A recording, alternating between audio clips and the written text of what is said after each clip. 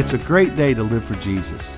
This is the In the Word podcast with Pastor Mike Grover, a chapter-by-chapter devotional journey through the New Testament, where we will browse the background, discover the doctrine, and practice the principles of God's Word for us today.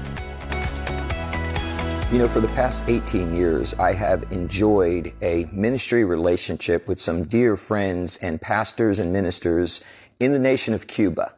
And I was able to go down the last time just before the whole COVID world turned everything upside down.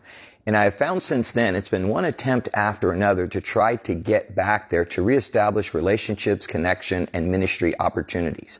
Well, the time finally came, and it was this August, and I was all set to go down. The team was ready, and lo and behold, that week, my wife ends up with COVID. And I'm thinking, well, I can't go to Cuba this week, because if I end up there with a positive diagnosis, I'm going to go into Cuban quarantine. So put the trip off, rescheduled, finally had the date to go here last week. And the very day that I'm supposed to get on a plane and fly into Cuba, lo and behold, is the exact day that Hurricane Ian decides to hit Cuba. And so then that is postponed. And I said, well, I'll just go right after, the week after that, and I will go down. But then a very dear friend passes away, and memorial service is that week, and obviously I would not go that week. And so it's just been this one delay after another, and really with the hopes of going this week. And the whole goal was to try to get down there before my religious visa expires on October 15th. And I found myself pressing and plotting and twisting and trying, and nothing seemed to work. And then yesterday I got on a video call with a dear leader and friend in the city of Havana. And I said, man, I don't think I can get down there before this religious visa expires. And then he says to me, you know, Mike, that will actually work a lot better for me with all the aftermath of this storm. Just come down with a tourist visa. You'll be able to accomplish most of the work that you want to. There's just some limitations on things that you won't be able to do. And when he said that, all the other conflicts, all these things just seemed to come into alignment. And where I had tension and anxiety and turmoil and frustration in my heart, it's like peace came, and the Lord showed me this is the way to go about doing it. You know, this is a lesson we can learn greatly in Acts chapter 5. In this passage, the apostles Peter and John and the others are arrested, and they're put into prison. And they're put into prison because so much great work is going on there for the Lord in Jerusalem that the religious leaders become frustrated and feel threatened by them.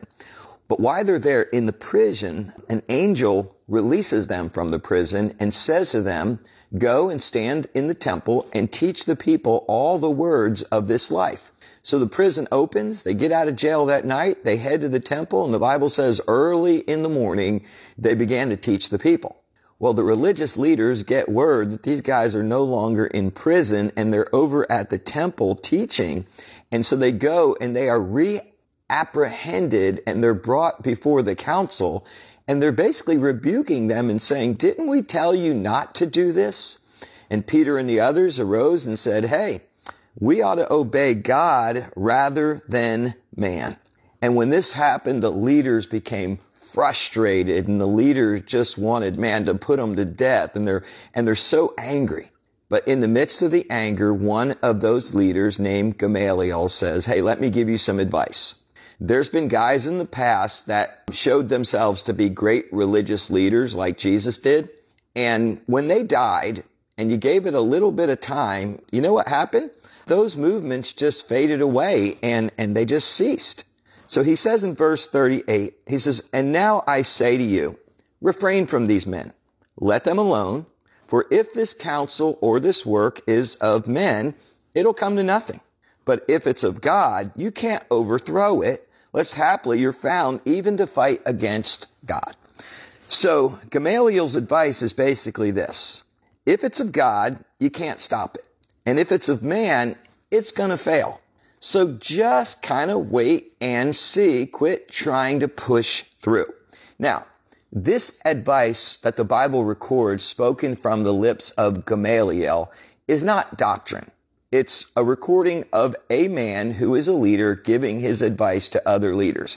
So it's not doctrine. It's not thus saith the Lord in that sense, but it's an accurate recording of some pretty good wisdom from a man named Gamaliel, who the Bible talks about as a great and wise leader. So his advice is, if it's of God, you can't stop it. And if it's of man, it's going to fail. And so I was thinking about how so many times we're faced with obstacles or difficult situations, and we try to make it work, and we try to press through, and it just doesn't seem to let us. The Apostle Paul said this when he was wanting to go to Thessalonica, and in 1 Thessalonians chapter number 2, in verse 17, he said this, "But we, brothers, being taken from you for a short time, in presence, not in heart, endeavored the more abundantly to see your face with great desire." And then Paul says this in verse 18. He says, "Wherefore we would have come to you, even I, Paul, once and again, but Satan hindered us. For what is our hope or joy or crown of rejoicing? Are not even you in the presence of the Lord?" So he says, we would have come to you. Time and again we wanted to come to you, but every time we tried, Satan hindered us. Now, there is evidence that Paul did make his way finally in Acts chapter 20 back to Thessalonica, but time and again when he tried on his journey, he found himself being hindered. He found himself not being able to do what his heart's desire was. And in this occasion, he attributed it to Satan hindering them. Now, I don't know how Satan hindered them. I don't know if it was sickness, circumstances, but I do know this. If you go back to Job chapter 1 and you see how Job was how Satan was hindering Job and going against him, there's a little nuance in the story we learn in spiritual conflict, and it's that Satan may hinder, but he never is able to do it without God's permission. So even in that sense, Satan's hindering can be a tool that the Lord uses to direct us in his will. But then you go over to 1 Corinthians chapter number 16, and you have Paul once and again with a desire to do ministry, and he says this. He says in 1 Corinthians chapter 16, "For I will not see you now by the way, but I trust to tarry with you for a while." Then he said this, "if the Lord permit."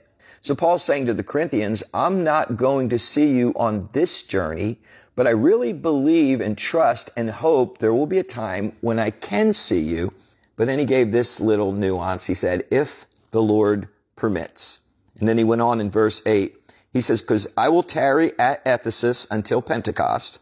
And then he said, "For a great door and effectual is open unto me, but there are many adversaries." So here's what I'm looking at. You got this advice of Gamaliel saying, hey, quit trying to make this thing work. If this thing's of God, it's going to happen. If it's of man, it's going to fail. You got to quit trying so hard. Good advice, good wisdom. And then we see that kind of logic verified through the example of the Apostle Paul. Paul said, I wanted to come to you, Thessalonians. I wanted to be there again with you. I had to leave because of persecution. But every time I've tried, it's been a hindrance. It's been like a satanic hindrance. But then you go on to Acts chapter 20, and it feels like, and it seems like, based on my timeline, that Paul did finally make it there in the right time. Once again, in 1 Corinthians chapter 16, he says to the Corinthians, hey, I'm not going to be able to see you right now on this way. I do look forward to seeing you. I want to see you. And then he said, if the Lord permits. And then he talked about his ministry there in Ephesus. He said, there's this great door that's open to me to do ministry. But then he said this, but there are many adversaries. So you got this balance in trying to make decisions and trying to follow your desires of saying, hey, is this of God or is this not of God? And I think sometimes in our decision-making process and in our hopes of fulfilling desires in our heart, that we end up struggling and fighting so hard with it that we just seem to not be able to come to the desired outcome that we want. So you look at Paul, and Paul's journeys for the Lord, they weren't free from difficulty. But Paul found a rhythm that allowed him to press on faithfully, but also to pull back in wisdom. So Paul's life for the Lord, I think a great example for Christians, was not without difficulty. It was not without hindrances. It was not without problems.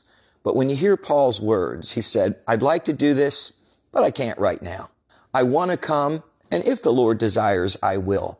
Hey, there's a great door here, but there's some adversaries in the middle of it. You see what I'm saying? It was not an all or nothing kind of thing for Paul. In other words, when everything was great and the door was wide open, hey, it was of the Lord. And when there's a difficulty and things are hindrances, it's not of the Lord. You see, Paul saw a mixture between serving the Lord and a measure of difficulty in serving the Lord, but also a rhythm in understanding the timing and really seeking the voice of the Lord and His wisdom in those circumstances. And it sounds an awful lot like Gamaliel. Hey, if this thing's of God, it'll work out eventually. If it's not, it's going to fail. So instead of me trying to make it happen, I'm going to wait on the Lord. I'm going to seek Him, and I'm going to pursue Him. And he found that balance between pressing on faithfully and pulling back with wisdom. And you know, daily, every single day, we're faced with decisions and desires that we need to act on. But to press through to the point of stubbornness, that's not necessarily resolve. That can be foolishness. I'm going to press on. I'm going to make this happen. Kind of the old adage, come hell or high water, I'm going to do it. You know, stubbornness is not faithfulness. Persistence is faithfulness. Endurance is faithfulness.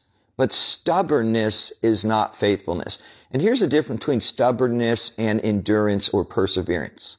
When it's perseverance, I am persevering in a close relationship of seeking God and step by step asking His will and Him opening doors for me. When it's stubbornness, I just make up my mind once, I'm going to do it, and I don't have to ask God again, and I don't have to think twice about it. You see, stubbornness is not faithfulness. Stubbornness actually could be foolishness. So what do we do when we want to do something? We really feel like it's something God wants us to do, but it just seems like every door keeps shutting, and I just feel more frustrated with it than anything. Well, my advice, and I believe the advice of Scripture, is this. You need to stop. You need to pray. You need to yield to the Holy Spirit.